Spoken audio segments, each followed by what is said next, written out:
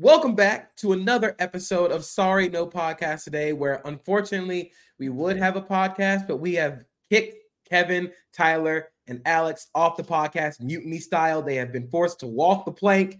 They are now floating around somewhere in the Gulf of Mexico. If you see them, do not help them. They are fine. They know how to swim, I hope. I mean, I don't know if Kevin knows how to swim, but if Kevin doesn't know how to swim, don't help him. It is just the three of us. It's JP, Karina, and AJ today. The other guys are in Mobile for some. They just decided they were just gonna go and have fun without us. We are Squidward in the SpongeBob meme. We're sitting in the house watching all of them have fun scouting Senior Bowl prospects. But AJ, how you doing today? I'm doing great, man. All I could think about when you said that they were do not help them. All I could think about was Kevin being stuck in a car with a note that says, "Do not help him. The AC's on and his favorite song is playing." That's all I could think about with that one. Karina, if we were on a pirate ship and there was one person that had to get kicked off the boat first, who was getting kicked off the boat, and why is it Kevin? Well, I feel like Kevin would just talk way too damn much, like about the most random shit. We'll all be fighting for our lives, and there's a cereal bowl scraping in the corner, and there he is eating Cheerios in the corner while we're all dying. We're like, where did you get the Cheerios? He's like, we're on a 1800s pirate ship. Where the fuck did you get Cheerios from? But we're here, and of course, we have content for you. We are not going to talk about the conference championships because you guys already know what happened. You know, the Chiefs won, the Niners won, the Lions did what the Lions do. Like, sorry for the city of Detroit, but at least the Pistons won. I feel like it's perfectly balanced. You know, only one can be the true survivor in Detroit sports. So, go ahead. Can we talk about, like, what would Eminem have cooked up as a diss track for Taylor Swift if the Lions had won that game? Because I really want to know what that man would have rhymed to. I feel like some of it would be an FCC violation. Yes. I feel like you will not be able to play that over any airwaves. What, the Mariah Carey diss track where he called her an alcoholic? Just nature. Yeah. Like if you remember the Mariah Carey diss track, it's going to be that, but worse. You know, the amount of things he's going to call Travis Kelce are insane. Like, it won't be any light Mr. Pfizer stuff. That was a lame joke, by the way. We're not even talking about Aaron Rodgers, but simply, if you're going to make jokes, be actually funny. Like, Aaron Rodgers just isn't funny. Like, he's not cool. He's not smart. He's not funny. He just throw ball. Right, man. even when he throw ball, sometimes it don't look that good. Anyway, we have stuff to talk about, and we are angling this towards the draft. It is now draft season, and our buddy AJ over at Pro Football Network, you should go read his work, published a 7-round mock draft. This isn't even his first 7-round mock draft that he's done this year. If you want to support, go read, go buy AJ as much root beer as possible because the man does amazing work. But we're going to talk about his 7-round mock draft, some of his favorite prospect team fits, and just his general overall thoughts on the draft class. So, AJ, I want to let you take it away, kind of talk about some of your overall thoughts on the draft class and what your thought process was going into this 7-rounder. Yeah, so the purpose of every mock draft that I make, I try to come up with different scenarios every time, and I love, like, what if X happens, then how does that affect Y, things like that. I try not to do trades because I feel like if I did a 7-round trade mock with 223 picks, I would inevitably screw up somewhere, and that would just be too much. At this point, once it kind of settles down, I'll probably go into that. But, like, the whole point of every mock draft is to have fun, because it's a mock draft. Who cares?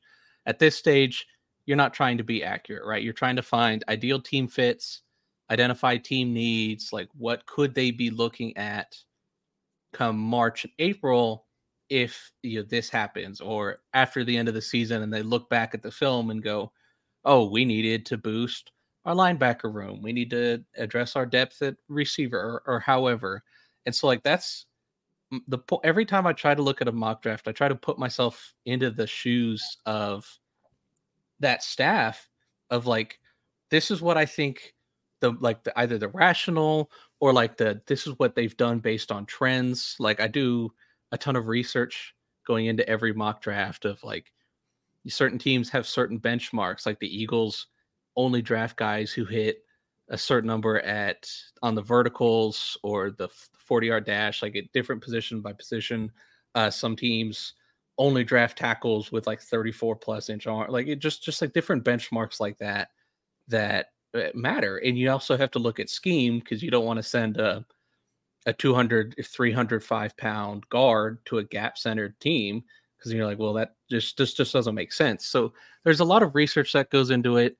For this draft, for this year specifically, day 3 gets really hard because the guys at the Senior Bowl had kind of alluded to this, but the return of guys in like the transfer portal, I know NIL is like a big boogeyman. I don't necessarily think it's that big of a thing, but day 3 got wiped out.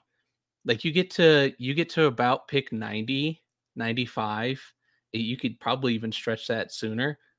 And you start to go, man, this guy is probably not a 3rd round talent, but he's probably going to end up going in the 3rd round. And I think you'll see a run early on the premium positions, like offensive tackle, edge rusher, corner, quarterback, even though I think there's really only 3 of the top guys. I think you'll see a couple of teams overdraft draft stock just because like when it gets to 4 and 5 and 6, you going into your day 3, the quality drops off significantly. And I think teams know that. We'll kind of start to see everything iron itself out at like post combine. But the positive thing about this is that if you need like a wide receiver or you need a corner or you need even like offensive tackle a little bit, has some really strong depth, particularly like intriguing developmental guys, things like that.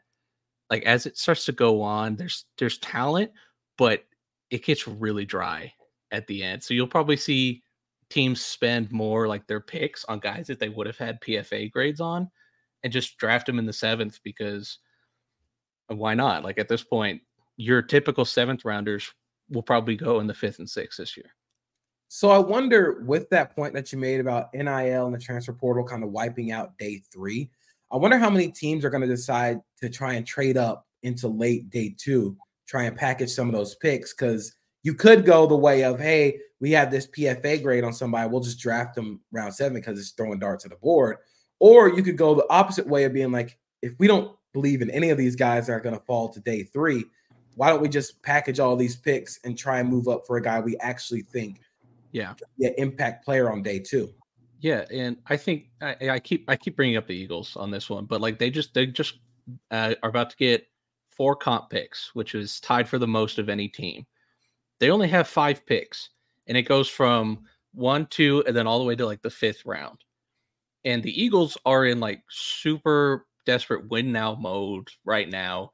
Everything has got to get fixed, and they need blue chip talent right away. Right? They have 2 picks in the 2nd round, pick in the 1st, and then nothing until the 5th. Like I if I'm the Eagles, I'm sitting there going, like, you got to get top 100 players, and you got to add to the defense. You got to fix other positions on your offense. Like there are teams, and Howie Roseman has been typically pretty aggressive with trades. So like I wouldn't be surprised if teams like him or even like New Orleans, the Rams will almost certainly trade. We'll see if they keep their 1st rounder. They haven't made a 1st rounder under Sean McVay, but we'll see. Like I feel like a lot of teams are going to be aggressive and move up. The smart teams will play for picks next year. Like I think you're going to see probably Baltimore, a couple of teams at the end of the 1st round stockpile picks, just because why not? Like this year, why not? Yeah, and the Eagles especially stockpile picks very well. I also think they have a lot of player talent that could be packaged into a draft day trade if they have some pieces that could be intriguing to other franchises, especially since they have to move some players around and get some secondary talent. And I was looking through your draft and taking a peek at your secondary class, and like you said, there's depth to it, but it doesn't seem like there's a clear like 1, 2, 3, and with the corner position or things like that, right? So you do have some flexibility if there's someone that you like specifically that you could move up for and package, some of your back end depth in, make that trade package more appealing. I don't know how you feel about that. Yeah, no, especially like you bring up a good point about the corner class. Who 1 through even like 6 or 7 will be in this class will almost certainly depend on the team. Like right now, Quinyon Mitchell is killing it in Mobile. I can Right, see he is like he is a man cover corner to the T, but which honestly and truthfully would really fit the Eagles, because under Vic Fangio, they're gonna have to run the one rat stuff that he loves to run, the man match concepts that he loves, and you don't really want to be doing that with Darius Slay and James Bradbury. Oh, God. The problem is that Howie Roseman doesn't draft DBs early ever. Like as an organization, the Eagles don't draft DBs, running backs, linebackers. Like he's been there for a decade and they've only drafted trench guys, a wide receiver, and a quarterback in the first round. Like that's it. But I wonder if that changes with Vic Fangio in the building. As if it does, yeah. I think that they really trust his voice. And after last year, I mean, Howie Roseman is fairly self-aware. I think that they can kind of tell that they can't rely on, just drafting trench players and hoping that you get enough pressure on the quarterback. Quarterbacks are supposed to be dynamic at this point. You're only looking for players that can move around in the pocket or escape the pocket. So you need secondary players. This is not 2015 anymore. Yeah. Not to like make it an Eagle-centric episode early on here, but like no, I think Fangio was a big part of their 2022 success. They're, depending on who you listen to, it was more him than Jonathan Gannon in the room.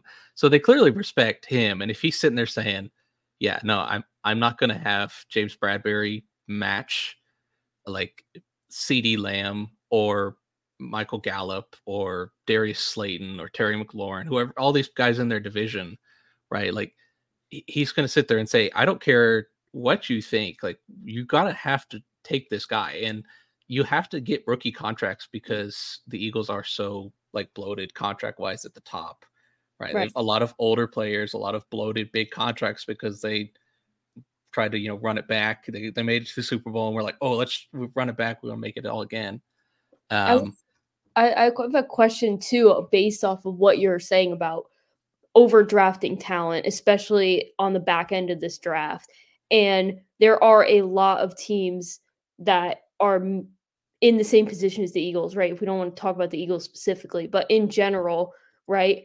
Do you see that positions, especially in the secondary, as that positional value significantly increases over the next 5 years, that they start overdrafting that talent like crazy?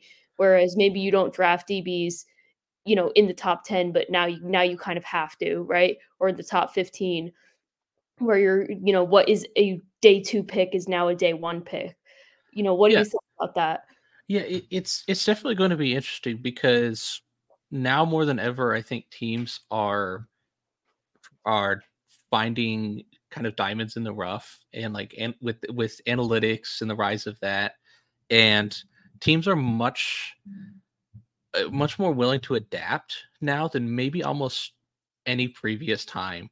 And I think teams are getting smarter with their approaches and things like that.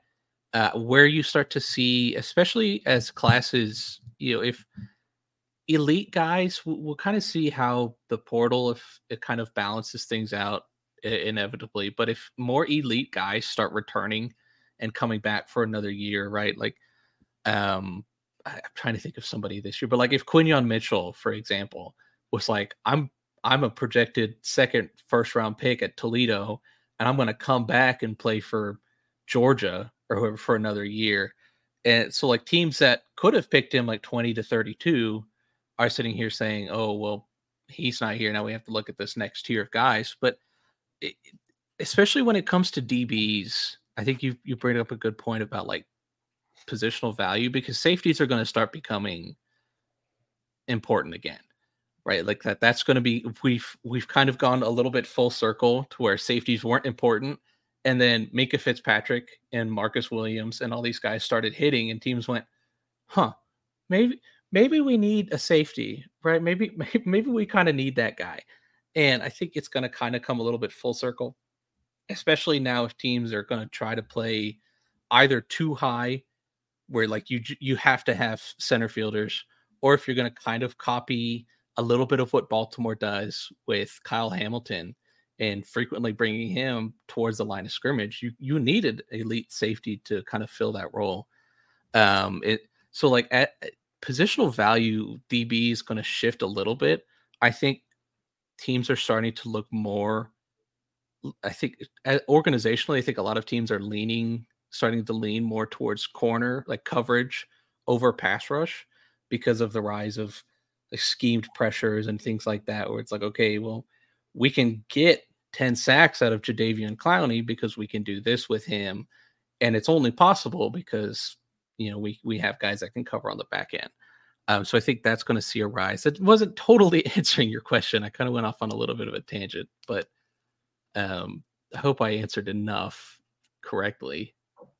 So I want to flip it back over to the other side of the ball and go for it. Talk about the receiver class, because I think this is a really interesting and really fun class. I think it's really different from last year's, where we had a lot more Z receivers. We had a lot more move guys who you put in motion. They're more slot options. We got a whole bunch of X, like alpha receivers on the outside. I wonder how teams kind of stack those guys up after Marvin Harrison Jr., because of course, I don't think anybody is going to catch MHJ in this class. I think he is, well, for me, he is my number one prospect in the class. But after that, you get like, there are a whole bunch of guys that you can legitimately say that guy can become an alpha dog wide receiver one at the next level. Yeah.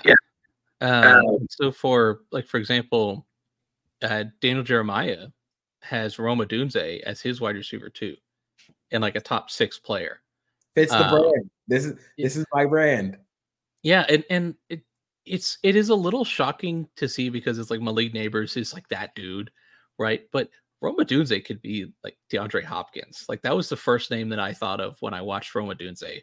Was that kind of like you were saying, that alpha dog? Like that ball is somewhere near me, I'm coming down with it, right? DeAndre Hopkins, AJ Brown kind of dude on the outside, and I think this class has a lot of those guys with, him, Keon Coleman, for example. Like Coleman is awesome.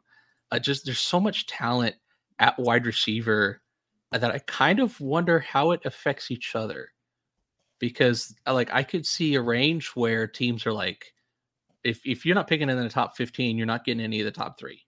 That's not happening. You're not going to get Odunze, Neighbors, MHJ. None of those guys are falling to you. But where that next tier of Keon Coleman, Troy Franklin, Jalen Polk, guys like Brian that. Thomas. Yeah. Where Brian Thomas especially, like, where does that run start? And do teams go, okay, well, I can pick, he'll probably be available at like 46. And so I could take another guy here. Like, how do these runs affect each other?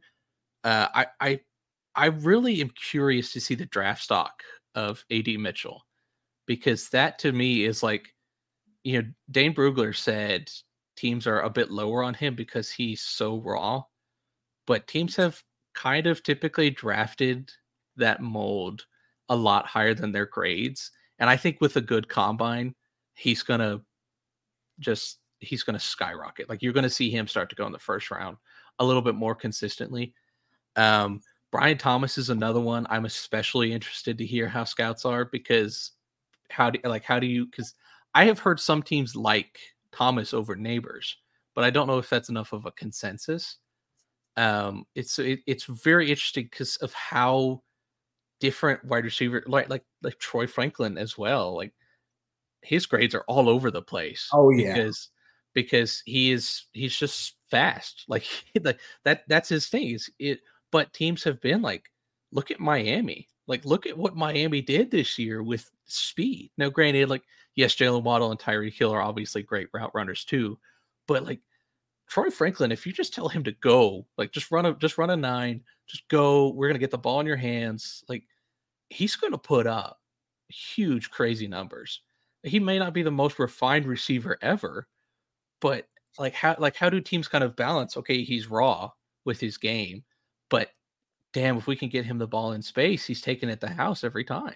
I think about that, like with that second tier of receivers, like you said, in your latest mock, you have that second run starting at 17 with Jacksonville taking Thomas. But I think that second tier of guys where you have Thomas, you have Keon Coleman, you have A.D. Mitchell, all are kind of raw in terms of the refinement of their route running.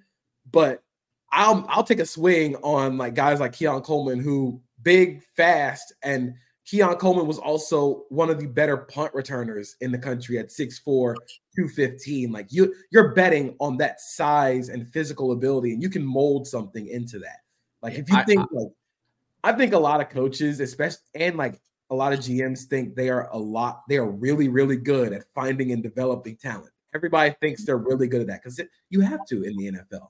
I think a lot of teams are going to talk themselves into that second tier of guys. Like, shoot, you could even put Jalen Polk in that second tier of like. You're going to see Ladd McConkey this week. Ladd is going to be up there, man. Ladd's going to be up there. Your LA I think even when you get into that day 2 of guys like Xavier Leggett, who are like, I think Leggett Tez Walker. Walker's had a really rough. He had a really rough, brutal day today. Yeah. But you're going to see a lot of those guys because you might not get this type of class. You might not get all these X receivers in the same class at the same time. Yeah. And for this, like with receivers a lot, position coach matters almost as much as scheme fit. I don't necessarily know how much I can say publicly, but there are times where a position coach has gone in and overridden and been like, hey, look, this guy's available. I can make him, this top tier wide receiver. It has happened in the past, specifically with my Rams, but like it has kind of happened in position coaches in development now, especially with these guys. Like you were talking about Keon Coleman, like he has all the tools in the world. I would not be shocked if he ran a 4.4. I wouldn't either. He has such crazy, like, yeah, sure. Is he the best separator in the world? No. But do you really care about that if he's going to make mincemeat of, if he's just joking on everybody. Yeah. Like George Pickens can't separate for anything. Does it matter? No, it hasn't mattered. So I think comparisons can get really kind of murky because we kind of translate, this going to be what this player is career wise and numbers wise, but it more should be used for play style and body types. When I see Keon Coleman, I immediately think Demaryius Thomas. Just that physical build and the speed and like force that they can generate, like that. They're the same type of player where like Demaryius Thomas didn't run a lot of routes.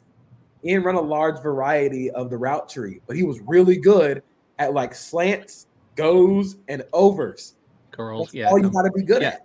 Yeah, I mean, it's what DK Metcalf runs. Yeah, Seattle. Like, I don't think people realize that DK Metcalf does like 4 things in Seattle, and they pay him like a wide receiver 1 because he's really fucking good at it. He's the best in the league at those 4 things. Yeah, they said that. I mean, even coming out of when he was in his draft class, and there was so much discourse about his 3-cone or whatever. It was always the negative on him is that his route tree is so small.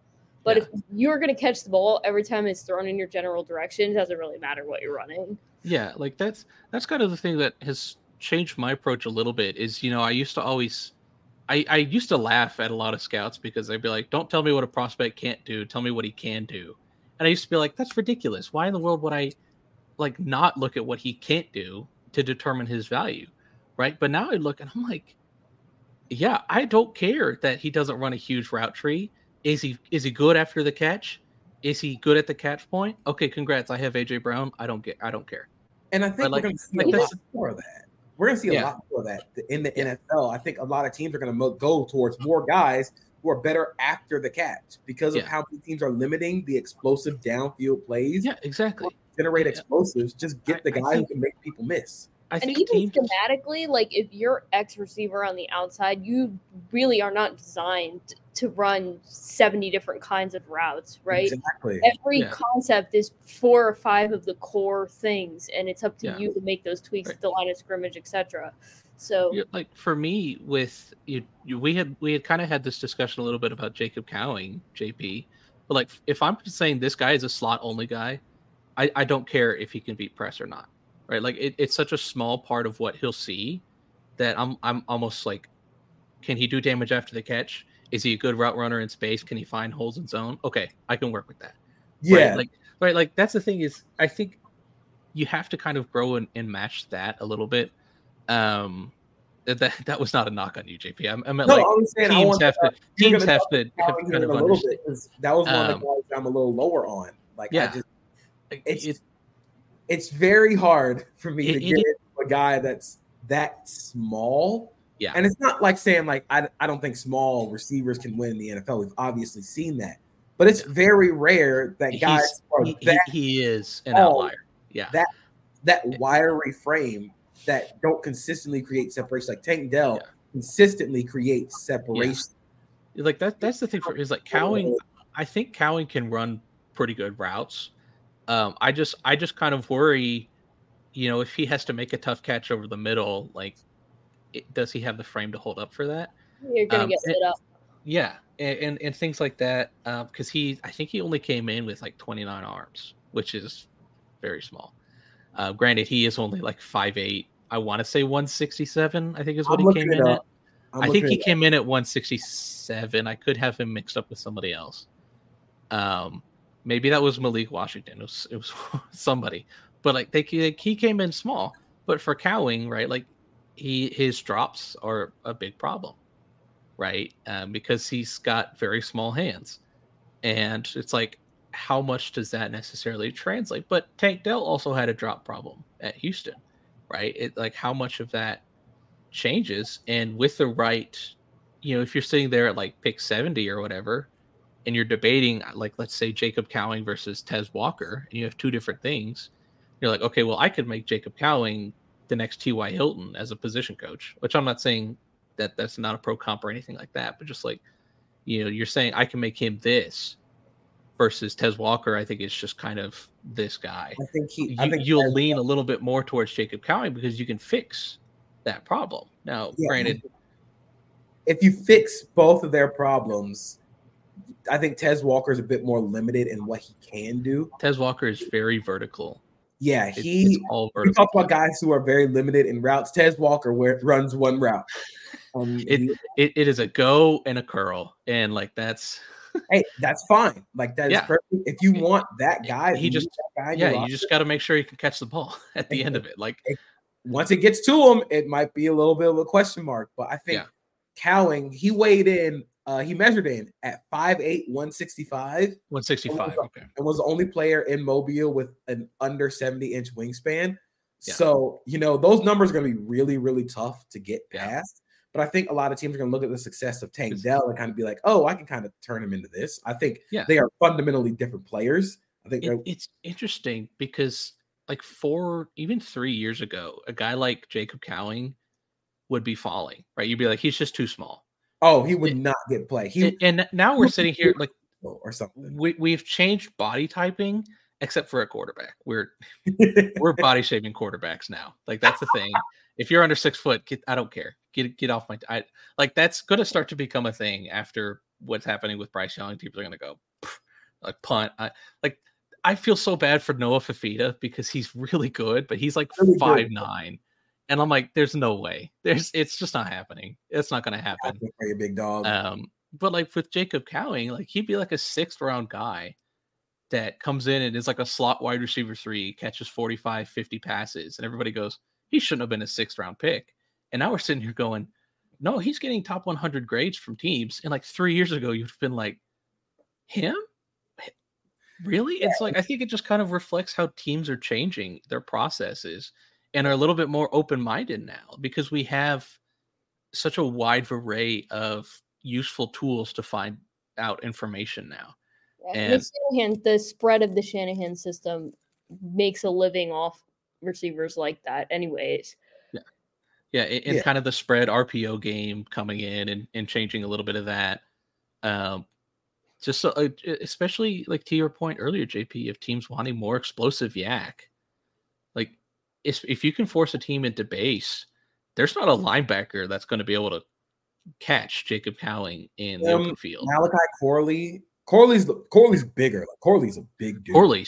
Yeah. But he came in at like 218, I think. Let me check. 5'11", 218. Like he was jacked up.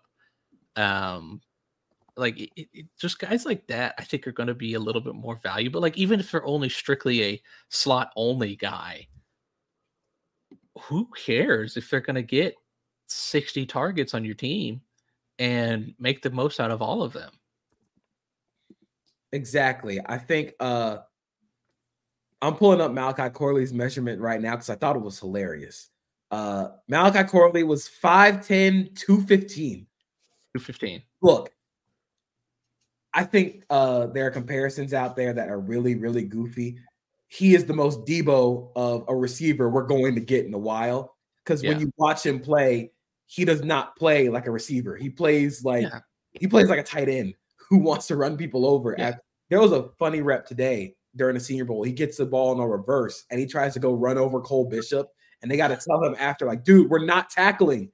It's not live yet. Like, you can chill a little bit. But I think with the changing of offenses and to where you want to get that yak and be able to create explosives that way instead of trying to go like deep ball or no ball, like I think Malachi Corley is going to go like day 2 because you can't find guys like that a lot.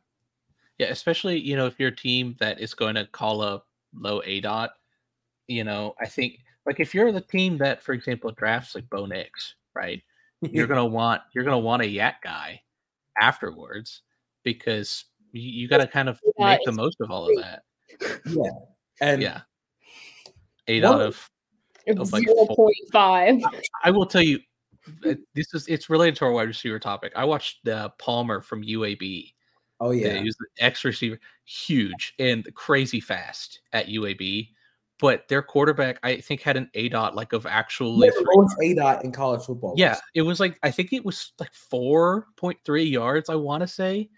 I'd have to look at PFF numbers for that. But like I felt bad watching him because he was just doing so much cardio.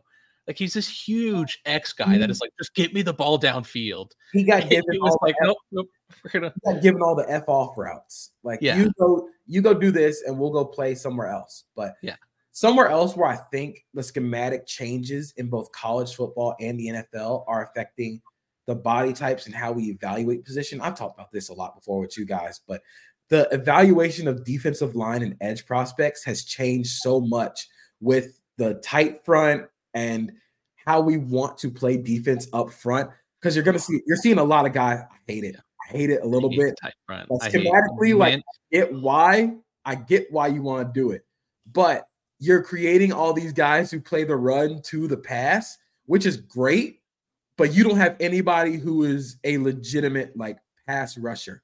I think they're all like, everybody's got a long arm, everybody's got a bull rush, but there's no true speed guy. Chop Robinson is one of the true speed guys that you say we have in this draft class. I think Adisa Isaac also can win that way. I think Latu occasionally wins with that burst, but I see him as more of like a counter pass rusher. I think he's more of a technician with the hand swipes, and then what he does is he tries to set linemen up outside, so then he can do the inside moves. Yeah, and I think like Austin Booker is kind of the explosive pass rusher on the outside. Nelson Caesar is that way. Yeah, Nelson Caesar, Mo Kamara from Colorado State.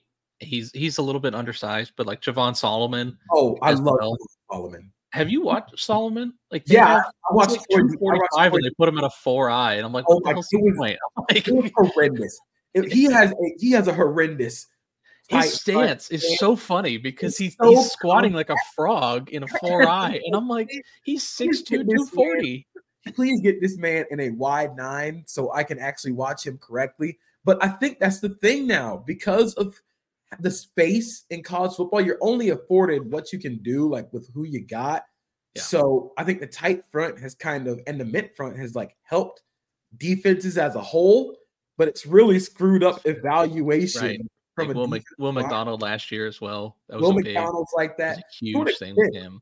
To an extent, Will Anderson playing 4-eye. Dallas Turner this year, although I think Dallas Turner is different because they dropped Dallas Turner into coverage a lot more because he's just a lot like he and Will are going to be compared a lot through this process. Will is a much better run defender, but I think Dallas Turner is a bit more of he's more fluid in coverage. He actually looks like a 3-4 edge defender than Will Anderson was a 4-3 hand in the dirt guy. Yeah.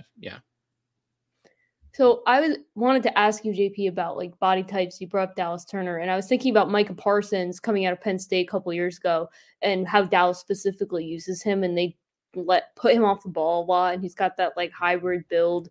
How much of that do we see in this draft class? And are we going to see teams start to let players like that just come off the edge? Because it feels like there was a lot, left on the field for Micah Parsons this year. It might be Cowboy specific, but I also feel like I see a lot of that in college football where they put these players, off ball and in coverage when sometimes I feel like they'd be a lot more effective on the line of scrimmage. AJ, what do you think? Well, I wish the Rams had learned not to put a certain pass rusher out in coverage, Michael Hoyt. But I think to your point, there are a lot of teams starting to do that. Like Purdue, if you watched Purdue this year at all. I love Ryan Walters' defenses. Both of those edge rushers had over, I think, 150 snaps in coverage this year.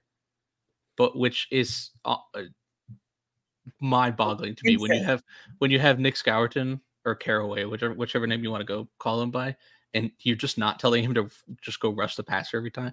But I think I don't know if there's an outright like sort of like Micah Parsons this year, but I think next year Harold Perkins is going to be a very interesting. Abdul Carter is going to be Carter's a freak, man. Insane. He might have been the best player on that defense that is going to have a bunch of first rounders. Yeah, and last year I thought he was too. Like Abdul Carter, like hit the ground running. It's scary. It's honestly scary how absurdly athletic he is at his size. But to answer your question, Karina, I think we talked about it a little earlier with like Mike McDonald and trying to emulate the Ravens. I think we're going to see a lot more of like, hey, can you sim get pressures drop in coverage because of all the sim pressures, all the creepers that you're going to run? We're going to see that a lot. Of course, you're going to get teams like the Jets, like the Texans, like the 49ers that you're going to get that still attacking downhill in your face 4-3 edge. I mean, even the Saints still play that way. The Jaguars are going to play like that this year with Ryan Nielsen. So it just depends on what you want to run. But I think as the tight and mid front kind of change college football, I think we're going to see a lot more of those guys like Darius Robinson, who is a monster, phenomenal player. 280, like 6'5", 280 playing on the edge. But you're going to see him as being like, hey, maybe we can kick this guy inside. Him and Brandon Dorless, especially. Dorless is such an interesting eval because he's such a fun player. But he was 290 pounds playing the edge. Slimmed down to 272 for the Senior Bowl doesn't look the same. I think he needs to keep that weight on to be as effective as he was. But you're going to see teams be like, hey, maybe we can play this guy as a base end on early downs, kick him inside on passing downs, and kind of live like that, especially in those 4-3 heavy defenses. But I think when you play like the Ravens, when you play like those, what Seattle is going to be going to run, you're going to want to get those guys who are kind of more the heavy fives, and that's something like with the tight front. You allow the heavy five where they're kind of in betweenish. Those tweeners are going to start being those 5 techs, and you play them at that spot early downs. Maybe you kick them outside on passing downs. Yeah. You know what's interesting about evaluator, it just makes it when you look at the class. I was looking through your draft, AJ, and I think it becomes you're drafting edge players not just off brute size and strength. It's now a need-based position as well, and scheme-based position, which is unique. Yeah, it's very scheme and fit based for edges. Yeah. I think one of the players that actually you and I disagreed upon in the mock draft was Jared Verse, and you had Verse going 26 to the Buccaneers. I don't want to spoil it because I do have a mock draft coming out in a couple weeks after. He'll go higher. Yeah, I have him going 14th to the Saints.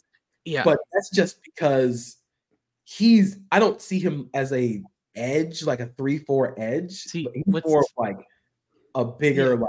It's interesting. It's because I was actually going to bring in that point with the Saints were kind of like the pioneers in the big ends, right? Cameron Jordan is like 280. Passanio is like 285, right? He's huge. Who was it? It was the Houston deal. Peyton Turner. Yeah, he was 280. But now they've kind of flipped back a little bit more to that. Like Carl Granderson, who had a great year for them. He's 261. Yeah. Isaiah Foskey came in at 265. They just spent a second rounder on him, right? Like they were here with the bigger ends, and now they're trying to add a little bit more speed on the outside, trying to combat the more mobile quarterbacks. If you have the bigger ends, you can get away with that when you have elite linebacker play because the linebackers will pursue. Yeah, linebackers will clean everything up. Which New Orleans has had a lot of, but I think it's interesting that they're kind of changing their approach as Pete Werner kind of gets closer to free agency. Demario Davis gets a little bit older. It's kind of interesting to see how dynamics change with pass rusher, but especially. I think now the line of pass rusher is just starting to become more of like what do my coaches like, right? Like, do my coaches like, do you want a longer guy? Do you not want a longer? Do you not care? Do you like what do you want? Especially, I think that's going to be kind of an interesting dynamic because the base is really starting to blur now. Yeah. Especially like if you were saying, well, this guy's like 245.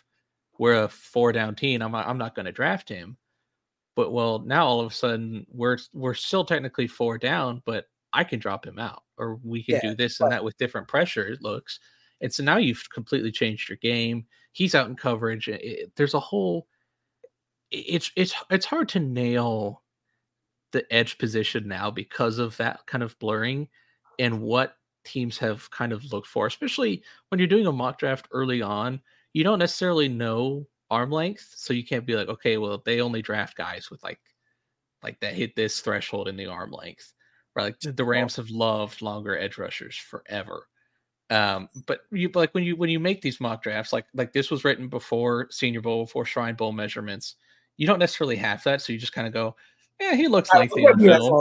Yeah, right. Like Chris Braswell. I'm like, yeah, okay, this guy's long as hell. I love Chris Braswell. Oh, he's like such a so high on him. I'm like, I'd spend a first round pick on Chris Braswell, and I wouldn't look back. He is a Dan Campbell ass player. I had him like I think him and Detroit are a perfect fit. Yeah. In my Detroit specific mock draft, I gave them Chris Braswell in the first. Yeah. I think your point on like drafting that 240-pound guy and be like, hey, maybe like we're a 4-down team, but maybe we're 3 and a stand-up or something that looks a little bit like that. Like again, it looks like the mint front where you have your jack kind of being that stand-up. It's very interesting because now a lot of teams' bases are 5 down, right? Yep. Like if you look, I'm gonna go back to the fucking Eagles, but they have to play 5 down because their edge rushers are Josh Sweat and Hassan Reddick. Like you're not going to ask those guys to put hand in the dirt. And so like when you look at like a tendency chart, they come in as a 3-3-5, but it's really a 5-1. Yeah. And so, like that's becoming a lot of base now across the board. And when you do that, you need to beef up your defensive line. Mm-hmm. So I think there's a great thread by C Mike Spin Move about like interchangeable parts of a defensive line where like if you lose one guy, it doesn't just impact him, but it also impacts how you play everybody else. And I think that specifically now more than ever is starting to become a thing because of how much communication is involved, how much more complicated schemes are and what they run and how communication works. I think especially this year it's going to be fascinating, I think. Yeah, I think the one thing that, of course, it is mattered since beginning of time for defensive line and especially edge play, but it matters so important now is get off. You have to be explosive within those first couple of yards because I think of explosive. I mean, me personally, I think of explosive in a couple different ways. I think of it like explosive bend around the edge, like you brought up Hassan Reddick. Hassan Reddick is explosive, but he's bending around. He's bending off the edge around the corner. Or you can be Nick Bosa explosive, where he's explosive speed to power. Through you know, speed to power. Multiple ways, like speed to power, like you said, multiple ways you can win like that. I think, and we're looking at this draft, I think there are a couple of guys where like you see the Bosa like speed to power in Dallas Turner, you see it with Jared Verse, but then you see that explosiveness with Chop Robinson around the edge. He's going to want to try and get around you. So how they evaluate that is going to be really interesting. Yeah, and it comes down to team building, right? And like you're the kind of trendy you want. I am very fascinated to see like Marshawn Nealon, for example. Ooh, like such a fun player, athletic as hell, right? But he's not. You're not going to ask him to bend around the edge, and like his usage, I think is going to be interesting. But he's obviously got explosive tools for days. I think Austin Booker. The Senior Bowl tracked Nealon as the fastest D lineman on the GPS. He's crazy good. Him and Darius Robinson are almost not identical, but like that kind of same mold. I really like Brennan Jackson from Washington State. Productive. Jalen Harrell from Michigan is another guy who is tiny, but he's got burst. He's got burst for days. One of the guys that stood out a couple of times in the Shrine Bowl, for speed to power was Ayabi Oki. Oh yeah, Michigan transfer. He was just like running through guys, and so it's kind of interesting to see like how each team starts to transition towards that with pass rushers. This year's class, one thing that when I was writing a lot of team needs, there are so many teams that need a defensive tackle, right? Like either for depth or to boost up front, because it's defensive tackle and linebacker. Again, it's the schematic. Like as offenses get bigger and run more gap scheme and want to run the football at you, you can't play 280-pound defensive tackles anymore unless you're Aaron Donald. Yeah, right. Like unless you are like the best defensive player since Lawrence Taylor. Yeah.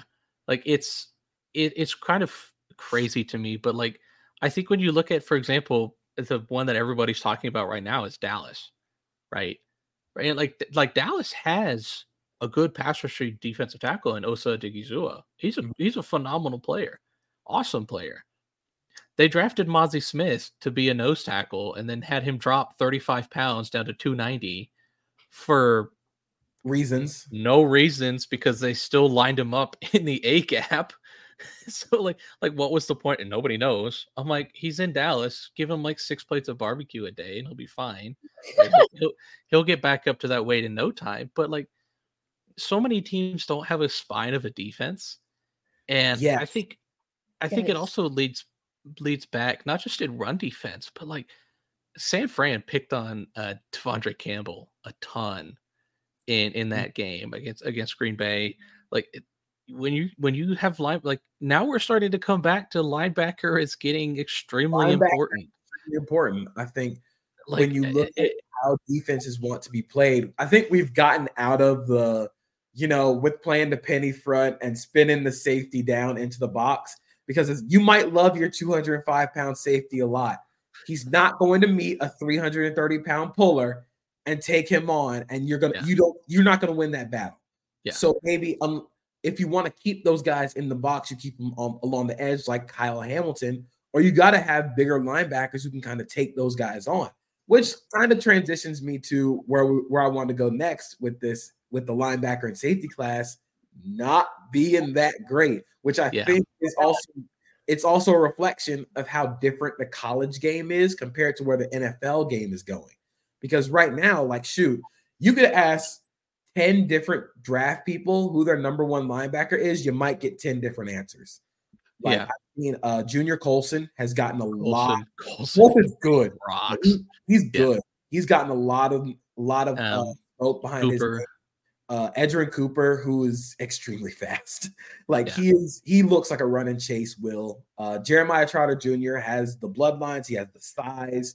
He is a thumper. Like, he is if you're looking for a linebacker who can take on pullers, like, that is the guy you want. Yeah. And then Peyton Wilson, I mean, he's got an extensive injury history, but he's productive. You can't fight the numbers. If he didn't have all those injuries, I would be much. If he didn't have Brian Bosworth's shoulders, I would be like first rounder, like no doubt about it. Without doubt. It's interesting with this linebacker group because there are different styles of players, especially. A lot of the guys that you mentioned, I think, play well at Mike. Mm-hmm. I think Cooper is probably a little bit better weak side, kind of as like a Jeremiah Owusu-Koramoah kind of pursuit style player. But like Trotter,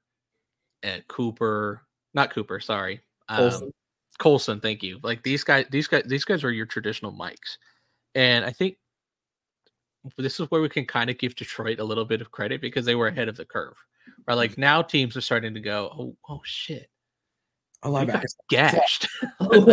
we got annihilated by like split zones and gap and crack toss and things like that because our linebackers crack toss is so crack toss. Like that's all Green Bay ran on Dallas, right? Like they didn't bust out anything crazy. They were like, we're gonna run split zone and crack toss 20 times, and Dallas was like linebacker. It's just like, hey, I can't do this. They got like Damone Clark out there. Like, come on. But like it's really, I think when you look at this class as a whole, there are the thumper kinds. Like I think Maris Liufau just wants to hit.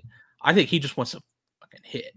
Maema Njongmeta out of Wisconsin. You told me he loves contact. Like he is high energy.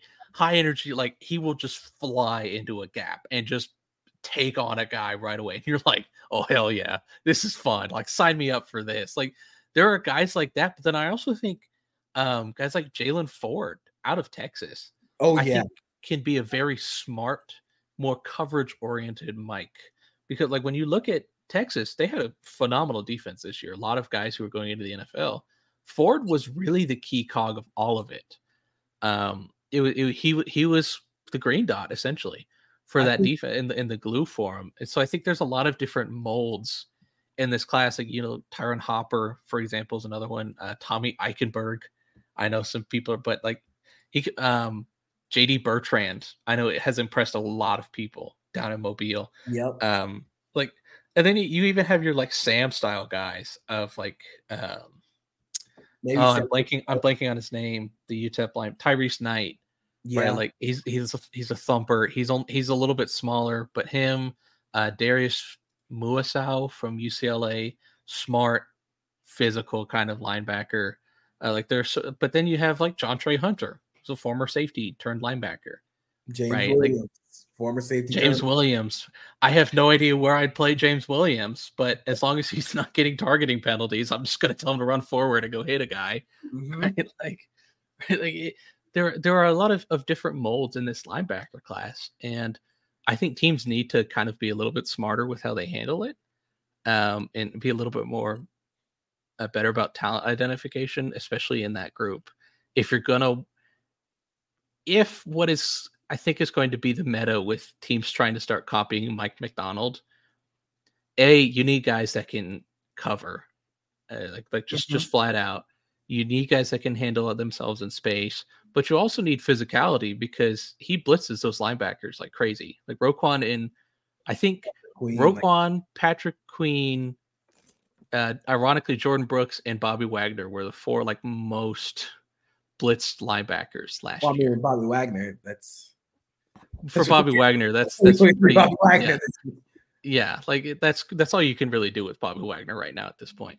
My basic concern is Peyton Wilson's medicals.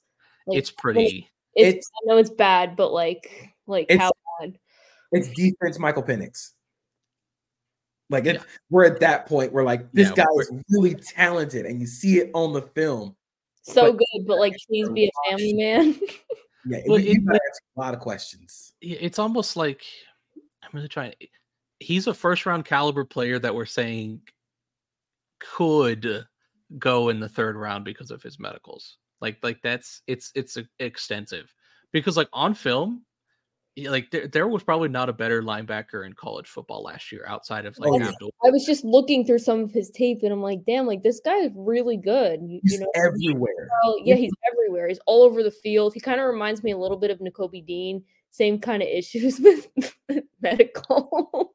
So when I watched Peyton Wilson, I kind of thought to myself, last year I was not the biggest Drew Sanders guy because I thought he was a guy that really didn't have a position and didn't really like. He was fast but didn't know how to play linebacker. I think Peyton Wilson is what everybody wanted Drew Sanders to be. Yeah, but myself into who I think if Peyton Wilson is healthy. Do you know who I think is like a similar play style? I'm not necessarily speaking build. CJ Mosley. Ooh, with the Jet. I think well, like for me personally, I think CJ Mosley is the better of the Jets linebackers. Yes. He just doesn't get the credit like Quincy Williams does because he doesn't have the tackling numbers. But like he handles those responsibilities, right? Like it's kind of like Shaq Thompson and Frankie Lavu. Like Frankie Lavu is a very popular name because he does a lot of the like he's flying forward, he's getting to the quarterback, like he's doing all these things. And meanwhile, it's Shaq Thompson holding down the fort. It's kind of similar with CJ Mosley, but CJ Mosley's like a top 10 linebacker in the NFL. Like he's fucking awesome. Yeah. And I think Peyton Wilson has that kind of upside, right? Like that upside and ability to be a top 10, top 15 linebacker in the NFL. It's just like, is he going to meet Derrick Henry in the A gap and his shoulders just burst into dust? Like we have no idea. High risk, high reward. Yeah. I really like the Jaylan Ford conversation because I really do. I like Ford as a player. I think he's very light. But if you look at what they had at Texas and where he was most successful, he was in front of 2 monster defensive tackles. So you think about teams that already have like space eaters up front. Yeah. And you can kind of keep him clean and let him. That's why I sent him to Atlanta. Like they've got Grady Jarrett, they've got Onyemata. Calais Campbell was there this year. I don't know if they'll re-sign him or not under Raheem Morris. I kind of think they will, just looking at like scheme and everything like that. But like those are huge people eaters up front, and they kind of keeping guys clean. And I think that's where the value of like a defensive tackle, right? Like T'Vondre Sweat is massive. He is like a ready-made run defense. I mean, I'm not kidding you. I said I was watching film with a scout buddy of mine a couple of weeks ago over Sweat, and we were looking at him, and he was like, "I have not seen a guy that big in a decade. Like just like he's kind of like he looks like the Mountain on Game of Thrones. Like he was like 6'3", 6'4", 346 was his listed size." And I know for a fact Buddy did not weigh in. Oh, he didn't do weigh-ins at the Senior Bowl. Because he was going to tip the scales. He was going to be big. Everybody, when they asked weight, I would have said yes. Yeah, he was not. I guarantee you, he would have come in over 360. Yeah, and I guarantee you, he would have. T'Vondre Sweat is the power, just the sheer power that he brings. It's not just like he doesn't just look like Tarzan, play like Jane. Like he looks like Tarzan and plays like Tarzan. Like he can plug gaps phenomenally well. I think he can also hold his own as a pass rusher. Like Byron Murphy is the better pass rusher of the two, like without a doubt, in my opinion. But T'Vondre Sweat isn't just going to be like a plug and play nose tackle. He showed flashes of some short area burst and quickness that you don't really expect from a guy who's 360 plus. So if you can get that consistently, and of course pad level is going to be the biggest issue, but if you want like a defensive tackle who is a ready-made, like you have a guy at linebacker who you want to keep clean, like he is the perfect 4-3 nose tackle. Like I think he can be like right away. I think he can be like a Grover Stewart kind of player. Of just like a high impact run defender, guy you can keep out there virtually all the time. Now, granted, Indy has kind of rotated him as time has gone on, but like you want to talk about, I'm just going to put him at one tackle, and you are not going to run the ball that way. Yeah, we're going to put him at the one tech, and good luck figuring everything else out. We have successfully managed to go an entire hour without talking about the quarterbacks. So I'm going to end that now. In your mock, you have, I believe, 6 quarterbacks going in the first 2 days. But after the first 3, the next quarterback is JJ McCarthy at 19. But even then, like this class, it's very similar to the Goff and Wentz 2016 year where you got 2 guys at the top. And I mean, I guess this year you have a third in Jaden Daniels, but there's still a lot of projection with Jaden Daniels. But this class is really, really intriguing. Yeah. Like with Jaden Daniels, I don't know if he'll ever be like a top 10 player on anybody's boards, but like if you're New England, you're sitting there at 3, you're sitting there going like, we got to get something at quarterback. We're not going to get another opportunity probably anytime soon, right? Like if you're assuming that you're going to be as successful as you will be with Gerard Mayo, just kind of like modernizing the offense a little bit, like New England is going to win 7-8 games next year. Like they're not going to be a top 3 pick again. And like you have to take a quarterback here. You absolutely have to, even if Marvin Harrison Jr. is there. And it's not like Jane Daniels is a bad player either. Like Jane Daniels is pretty damn good at football. I think that's where the argument comes in. Is he's like, yes, he's not a top 2 quarterback in this class, but he's a damn good 3. Yeah, and like the top 2 are the top 2. Anybody who's going to try to sell you Daniels over Drake May, or God forbid Bo Nix over Drake May, like they're just lying to you. They're straight up lying to you. Yes, I am calling certain people out on that. And I don't care. I don't care. Like if you're gonna try to sell me on those, I got beachfront property for you. So again, the play style is very similar, and I'm not saying they have very similar careers, but it's hard not to look at Jaden Daniels and think RG3. It's very hard. Yeah. In the way that they play football, like RG3, again. Oh, first of all, if you're calling Jaden Daniels Lamar Jackson, stop it. He is not. You're doing a disservice to Jaden Daniels by calling him Lamar Jackson, because Lamar Jackson was much, much, much, much more refined as a passer coming out of Louisville. I think people kind of forget that Lamar Jackson was running a Bobby Petrino offense at Louisville. Like this is not like he was running the fun and gun spread. But when you look at Jaden Daniels, 2 things stand out. They're the boom plays. He got so much better as a deep ball passer. And when you have the explosive downfield arm with the explosive legs, it's hard not to think RG3, who had the explosive downfield arm and the ability to take the ball 65 yards. I think the process has to improve for Jaden Daniels, especially in the short area. But if you put him on a team that can harness that ability of creating those explosives, sky's the limit, man. Like that's the type of guy you're going to get. Right. Like I think, like, I had him going to New England at 3. And I think with New England, the benefit is they have a really good defense. So like, it's not all on Jaden Daniels right away to just go out there and if you don't put up 4,500 yards, we're winning 4 games. Right. And they also, like they struggled a little bit this year with health at running back because they had to throw out Zeke out there because Ramondre Stevenson was dealing with injuries. They were taking 50 carries a game.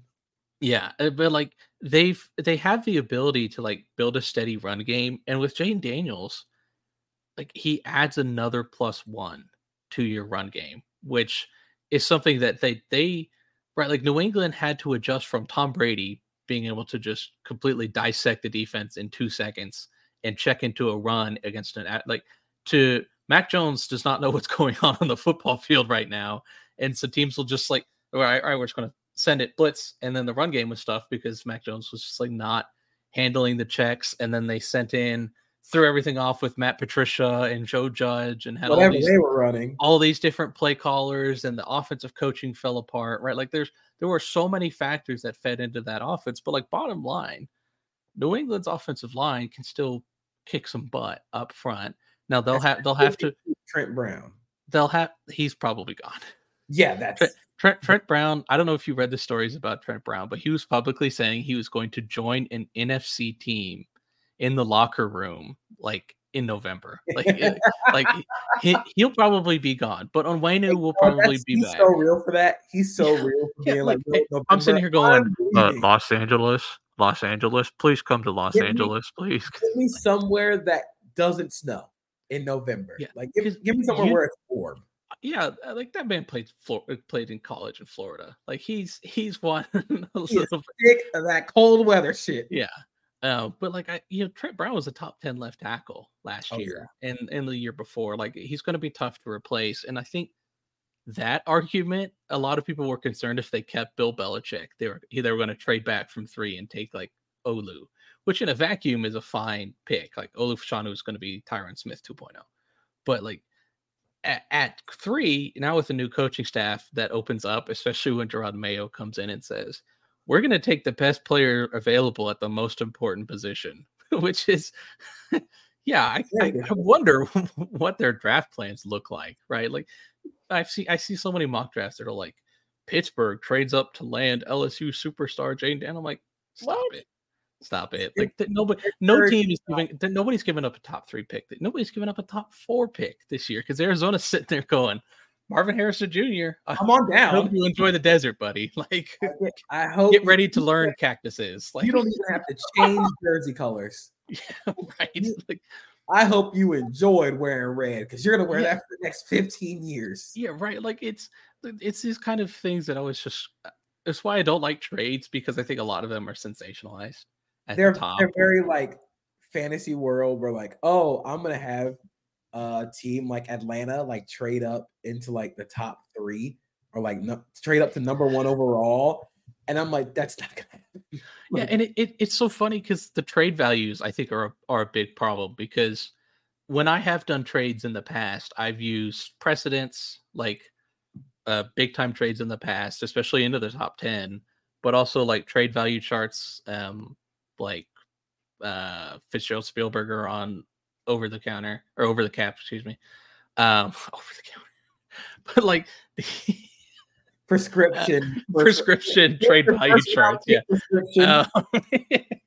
that's what my doctor needs to give me for my sicko takes. but like the trades that you see online are so funny to me because it's like would you send 4 first-round picks to trade up for Caleb Williams? And it's like, you can't even do that, buddy. Like, unless you have 4 in the next 2 years, you can't send picks in 2027 and 2028. It's in the NBA where you trade in picks in 2030. Right. Like, if Sam Presti was an NFL general manager, he'd be so pissed because he can't get picks in 2032, right? Like, I won't need the 2032 pick. Maybe someone else will. But Sean McVay sits in the shower and just thinks about, he's like, how far ahead can I trade a pick away? I don't need a 2040 first round pick. You can have it. I'm terrified that the Rams are going to send that first round pick for like Marshawn Lattimore or somebody. Like, they are so ready to give those picks away. But I'm also sitting here going, like, guys, you said you wanted to reset. And like they spent all last year going, well, you know what? This year we might suck a little bit, but we've got a first rounder and a lot of cap space next year. And now they're sitting there going, well, we might not make a pick with our first rounder. And it's like, God, stop. Hey, you know what? They did spend their rebuilding year. They did 1 year at boarding school and decided, nope, I don't like it. I'm coming back to the States, baby. Yeah, fucking picks. But yeah, I think the quarterback class is really interesting because, of course, after the top 3, I guess 4 if you include JJ McCarthy, who will probably end up going round 1 because I think teams are going to get really quarterback needy. I think JJ McCarthy desperately needs he needs the year to kind of figure out what an NFL offense is and how to process and play without play action at an NFL level. But amongst you guys, I'm asking both of you, who is the day 2 quarterback you're more than willing to take that swing on? You want me to go first? Okay. Yeah, go ahead. Mine is Michael Pratt. Yes, sir. I think Michael Pratt, just when you look at things that translate into the NFL, every snap he's consistent. He's got great intangibles. I know a lot of scouts that kind of gets a little rah-rah, but he really is. He's a tremendous leader, a great competitor. Like you see all of these things with Michael Pratt, but also on the field, pretty good arm, great work in the intermediate levels of the field. I think he could work from the pocket better than a lot of other quarterbacks in this class. Especially if you want to go under center, which is starting to become a little bit more meta. I think Michael Pratt is already there, and he still has room to grow. And I am worried a little bit because he came in with very small hands, just 9 in Mobile, which is scouts somewhat kind of make a little too much out of hand size. But I mean, it's kind of a thing when you look at Jared Goff and Kenny Pickett. They do have a lot of issues in weather, right? So I think Michael Pratt, there's a lot of connections with Michael Pratt to Denver with Sean Payton. And I think that would be a tremendous fit for him. Yeah. If it's not Bo Nix for Denver, I think it would be Michael Pratt. Yeah, I love the Pratt to Denver shout. I would say Michael Pratt is a day 2 quarterback. I'm more than willing to take a swing on him on day 2. I just think the touch that he throws with in the intermediate level, he is consistently layering throws over second level defenders. His arm is fine. He's got an NFL arm. It's not great. He can win an NFL level with that arm, but he wins with anticipation, with touch, and that's something you can't teach. He's good enough in the pocket to make people miss, but I think I think in 5 years we could talk about Michael Pratt very similarly to how we talk about Kirk Cousins. Yeah. He is a good quarterback. I think you put him in an offense that does a lot of the, like you said, under center, play action, and not just the bootleg rollout game. I'm thinking the deep drop 7 step or 5 step out of play action, and you start hammer those dig routes, man. Overs. Yeah. We're running drive. Let's get this thing cooking. I love the Detroit shout. Not Detroit, Denver. I think New Orleans is also linked to Michael Pratt, which is very funny because he's right down the street. Also goes to New Orleans. Yeah, they're sharing ideas. But Karina, who is your day 2 quarterback you're more than willing to take a swing on? Spencer Rattler, because I'm. Let's talk about Spencer Rattler. Yeah. I love Spencer Rattler. I know maturity. He's got to wow in an interview. They're going to ask him some hard questions, and he's going to have to answer them. Personality question marks aside, I watched his tape, especially. I think his tape last year was actually a little bit better than it was this year. Yep. And he stood in the pocket, and he delivered some ridiculous throws. He can really drive that ball in there. I think he's got better patience and footwork than people give him credit for. And I came away so impressed. I mean, he's definitely not someone you probably want starting, but if you want a serviceable backup, especially someone that has, decent arm strength, I think that I really like him. I think that he would take a couple of years and you'd have to invest in him, but I really see him making an impact somewhere, especially if a quarterback goes down and you plug him in, you don't lose as big of a step as you would. So the Spencer Rattler, I love Spencer Rattler. I think if he is a day, I think if Spencer Rattler is the day 3 guy, I am more than willing just to throw at the dartboard. Let's see what happens. For a guy who came in at the Senior Bowl at 6 foot 219, he's not a big guy, he can zip it. Like he's got the ball comes out of his hand so quickly. Like he really put some heat on that thing. Like he's putting RPMs on the ball, and I just think the toughness, dude's tough as shit, man. You cannot teach getting cracked every single time you drop back to pass because South Carolina's offensive line was garbage and the offensive game plan was also garbage, and he just kept getting back up. I think he has the ability to attack every level of the defense. I think, of course, the processing gets very, very bad, and the decision making gets very, very bad. I do think that stuff is fixable. Like if you have enough of the traits and you put him in an offense that is competent, and it's not just, okay, Spencer, go do something. I see him being able to succeed and actually develop those processing skills, because what offense has he played in where you need to be an elite processor? Not one.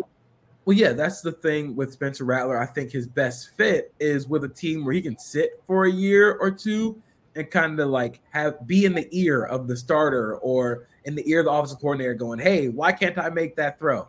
Or it's kind of like taking a driving class. You know, you're not just going to get behind the wheel as like a 15-year-old without a learner's permit.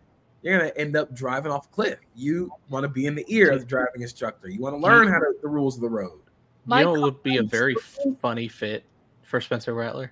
Oh, please don't steal my line. The New York Jets. I was going to say the I know where you're going with this. I know where you're going with this. Do you? Because I'm not making a personality comment. I'm not making a personality. It would be very funny though. I remember you saying, play style wise, if there's anybody, if you can talk me into Zach Wilson being the second overall pick, you can talk me into like I said that like 2 years ago when Spencer Rattler should have declared. I was like, if Zach Wilson is going second overall, Spencer Rattler's going second overall this year, right? Like, and then he goes to 2 years at South Carolina, and that was just absolute talk shit. Like that offense was horrible. The offensive line was horrible. Schematically wise, you know who he does remind me of, at least a little bit play style wise. He's not as big, and this is kind of be a little bit iffy. Dwayne Haskins coming out of that strong arm can make like every throw. Not the most mobile guy in the world, but like has all the touch like ability you want to throw the football and kind of like operate quick game a little bit more as well. Like, but it also has the processing questions as well. But just I think when you look at like the arm that Spencer Rattler has, it's one of the best in the class. It's just you'll get like 3 good throws, and then he'll throw a pass to the linebacker, and you're like, what was that? Like, what are you doing? Like, what was the point of that? Yeah. So, yeah. Like, honestly, go ahead. What do you think about? He doesn't have the mobility of Wyoming Josh Allen, but nor do I think he'll ever be Josh Allen. But what do you think about like the arm strength and making every throw, even if maybe baby Josh Allen wasn't the greatest processor? The general recklessness of Wyoming Josh Allen, I do kind of see with Spencer Rattler. Like, it's a bit of confidence in his arm, but also like, yeah, it's fine. I'm gonna throw this. It'll be cool. Yeah. Yes, that's exactly. Do you know who that is very much reminiscent of? Who? Tony Romo. So you know what? I was trying to think or like early Matthew Stafford, right? Like when Matthew Stafford first got to Detroit, he was just lobbing shit. It was like, if it wasn't to Megatron, we're just gonna see what happens. A team that I really would like to see him on or see him with is, I honestly think the Giants would be very fun for him. Just a good spot for him to sit behind Tyrod Taylor or sit in the ear of Brian Daboll and kind of be like, hey, why can't I do this? Or why won't this work? And then maybe down the line, like if it all works out, again, in a perfect world for Spencer Rattler, he sits behind those two guys. And then if Daniel Jones is more than likely bad this year, you kick the can on Daniel Jones, and Spencer Rattler can kind of get that trial by fire a little bit. You're ideally hoping the development scenario is similar to Jordan Love. right? Like Yes. you're hoping that arc is similar to what Jordan Love did. Granted, I think Jordan Love was better coming out than Spencer Rattler, but I also think Jordan Love was at a better time, because I think if Love was in now with like the portal and things like that, he would have probably stayed another year and worked up to a bigger school. But like for Spencer Rattler, it's like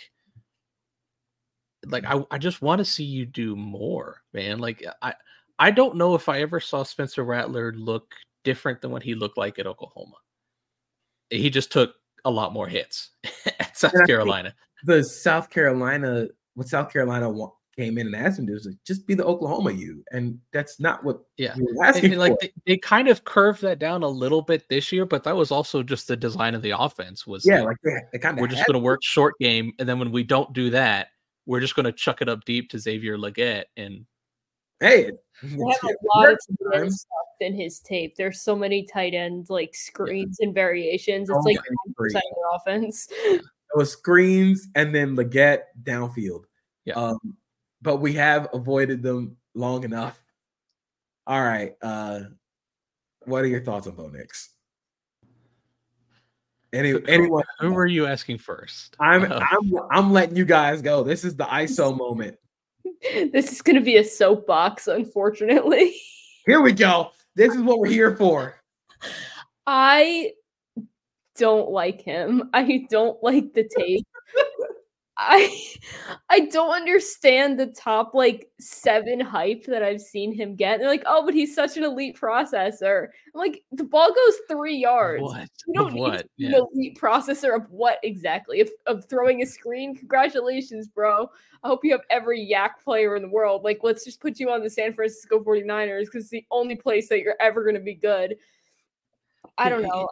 I understand that like he has the intelligence and the intangibles. He has a lot of experience. I understand all of that, but when I watch the tape, if I'm going to gamble on a quarterback in the late first round or early second round, I'm rather gamble on someone like Penix. At least you have, athleticism and you can build something off of those traits, whether or not he's healthy.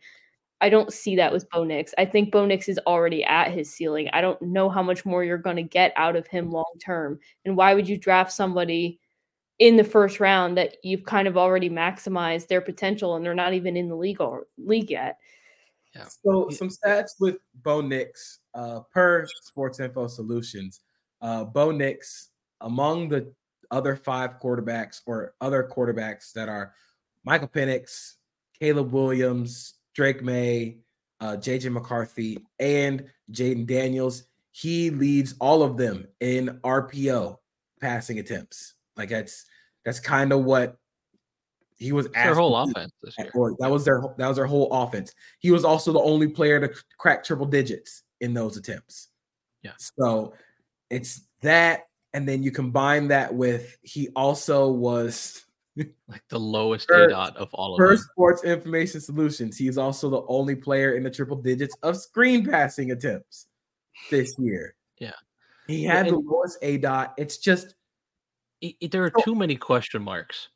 There's a lot of question marks. Because it's like, oh, well, he looks different than Auburn Bo Nix. Yeah, they put the training wheels on him and we're like, here's a couple of crayons. Go have fun, buddy. Like the coloring lines. Yeah, like make sure you get in the line. Like they didn't. And you can't sit there and say, well, if you only look at like a certain amount of throws, it's like, yeah, he had great touch on this one throw.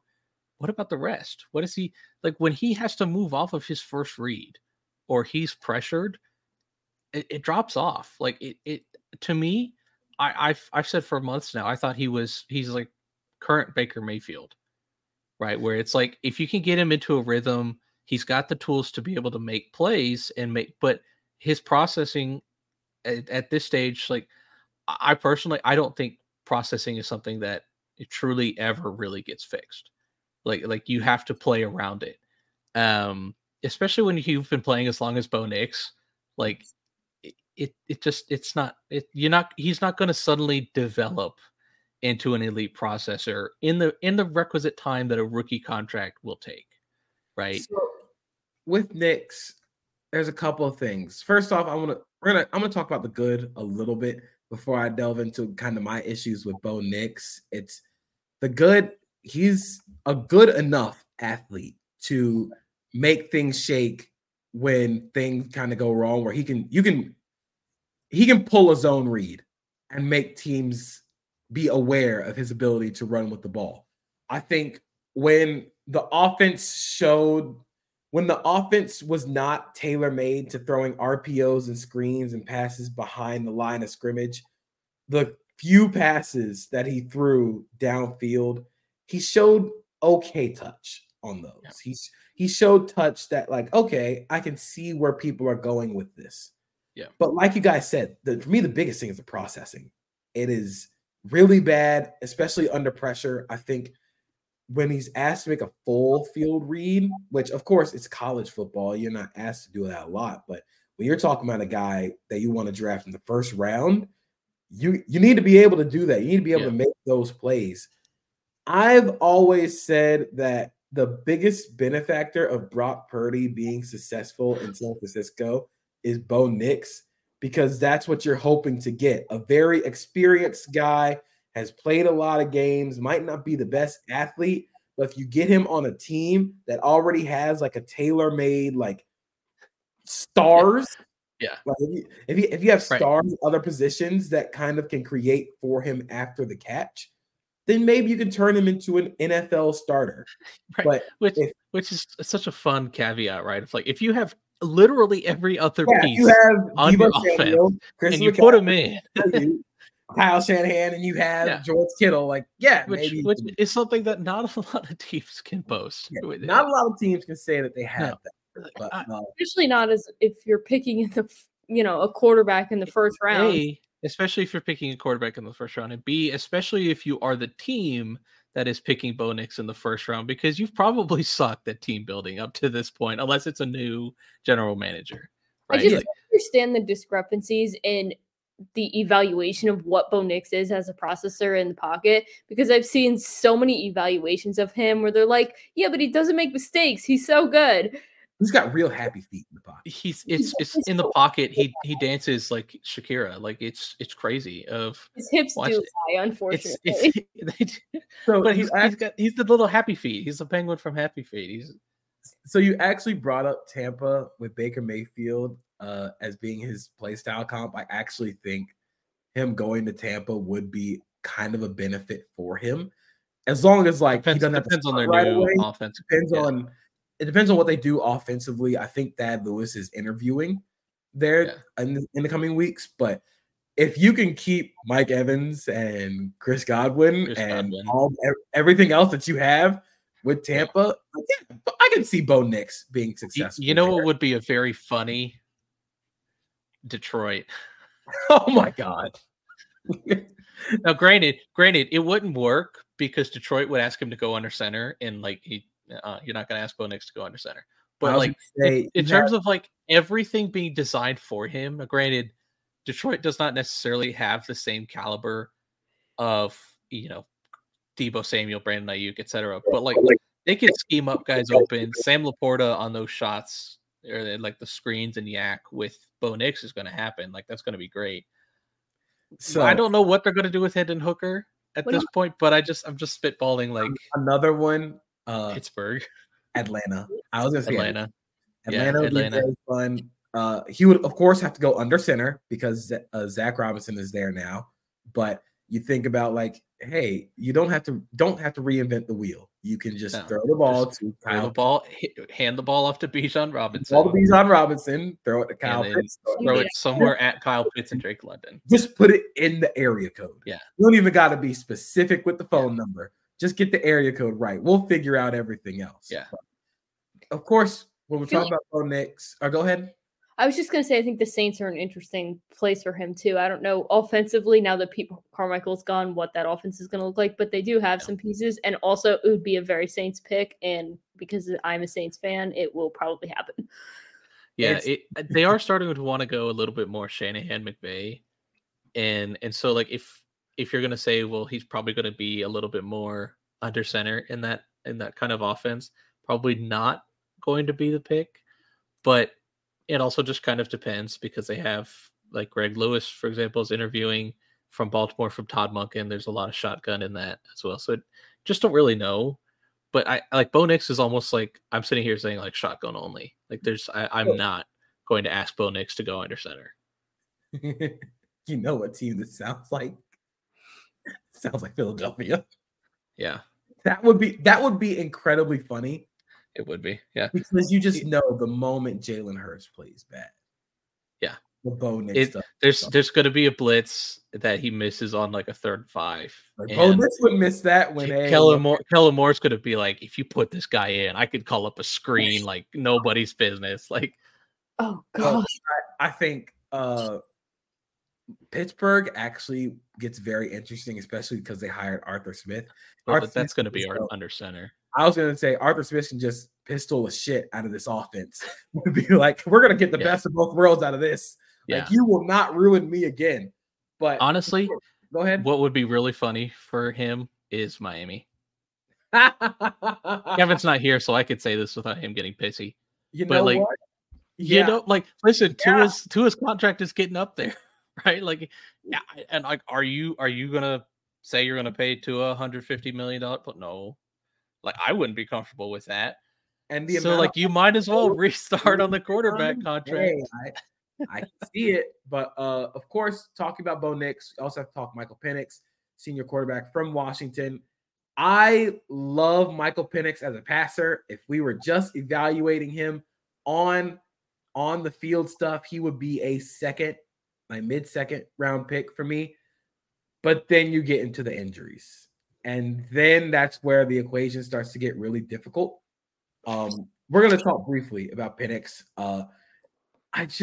I want to be a believer. I want to believe in Michael Penix, but the injuries, plus I think people give him a lot more credit on ball placement than I think the ball placement is spotty. Like he's like a streaky shooter in the NBA. Where like if it's on, like it's like the Texas game. It is on. He's putting balls everywhere. That's a crazy thing I just said. AJ, where would you think his best fit is? I know you had him in your latest mock to Pittsburgh, but where do you think his best fit would be? Sorry. It's kind of interesting with Penix because I love his ability as a vertical passer, right? Like I think especially on the sideline, I think is kind of a good spot for him. I had him in Pittsburgh before they went with Arthur Smith. I don't necessarily know if you want to go a lot of movement, and Penix I don't know if you necessarily want that as well, but also like the under center stuff. I'm not going to ask Michael Penix to do that. Honestly, if like you said, like we brought up Tampa earlier, I'm kind of interested in Seattle, right? It's just like a backup behind Geno Smith. Like Geno Smith is clearly better. Like there's no doubting of that. But in terms of like scheme fit and we'll kind of see what Mike McDonald does, but like just in terms of like weapons and what they ran last year, I think that would be a good fit. I am kind of interested in how he would fit with a couple of teams like Minnesota, for example. One that is to Tennessee is going to be interesting to see how that offense looks like. Because if it's a lot like what they did with Joe Burrow, then it's going to be pretty shotgun heavy. And in that instance, Michael Penix will probably work out. It just kind of depends on their personnel.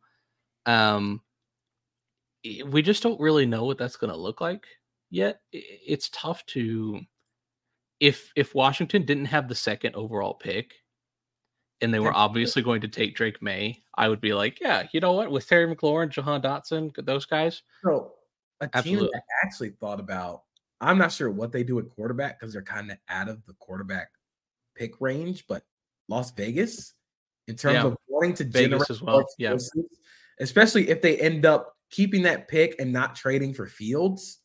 Like you could talk me into like getting Michael Penix, drafting a lineman, and saying, "Hey, we're gonna go full send with Penix and try and get more explosive out of this offense." Like I said, I want to believe because the downfield like aggressiveness, the touch, throwing downfield, and the ability to fit those passes in the tight windows.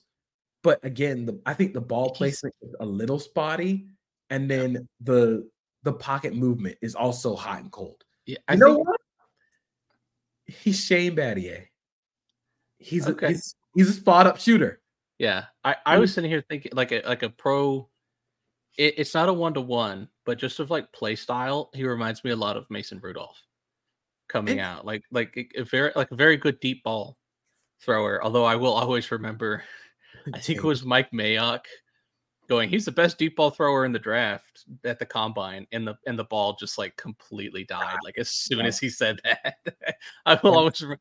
It's like the ref jinx. Yeah, but just like it's just in terms of like that vertical ability, I think of what he can do. Not the same size and kind of definitely not the same personality types, but like if you can get him, ideally he's a good spot starter. I don't know if I would ever be comfortable with him being a full-time starter just because of his age, medicals, things like that. Like, and I don't know if he'll ever develop a middle of the field. But I think overall, like Michael Penix can be a decent long-time starter, or not starter, but like quarterback in the NFL. As a passer, it's very Tyrod-ish, like Tyrod Taylor. Yeah, I think that's your best bet. Beautiful deep ball. Tyrod Taylor, but with the Chargers doctors. Tyrod Taylor, but with the injury history of a 75-year-old man. Yes. We're gonna wrap up here in a little bit. AJ, I wanted to go rapid fire here. What pick on day 2 that you made was your favorite prospect to team fit? Oh man, gosh. Oh, hold on. I'm trying to think. I think my favorite one overall, I loved Cam Hart to Detroit. Like long, physical. Like he and Kyrie Jackson are the only 2 corners that came in over 200 pounds at the Senior Bowl. And if we had a little bit more time, we could have talked about like the body type at corner, because all but 2 of the quarters were like 5'11", 190 at the Senior Bowl. And then there's Cam Hart and Kyrie Jackson, who are like 6'2", 210 with like huge arms. The battle he had with Tez Walker today in one-on-one was he took Tez's lunch money. I felt bad. Yeah, I like that one. I also like I sent Junior Colson to Dallas. I think that one's a good one. Yeah. Zach Frazier to the Rams. I think they need a long-time center. We will probably at some point talk about Jackson Powers Johnson, because oh my God, I have eventually we have to. I could talk about him right here, right now for like 2 seconds. I'm not saying draft him at 17, but I'm not gonna say I'm not considering it. Yeah, I'm sitting here saying I think he could be Travis Frederick. I think you're getting a Pro Bowl, All Pro caliber. Like within his first, like while he's on his rookie contract, we'll be talking about him as the best center in the game. It's scary. Even if he's not a center, you're getting a really good guard. Yeah. Like for him bouncing around as many positions as he did, to be as technically refined as he is, center for 1 year at Oregon. Like that's insane. Yeah, it's a center for just this year was his full time, and he played both guard spots.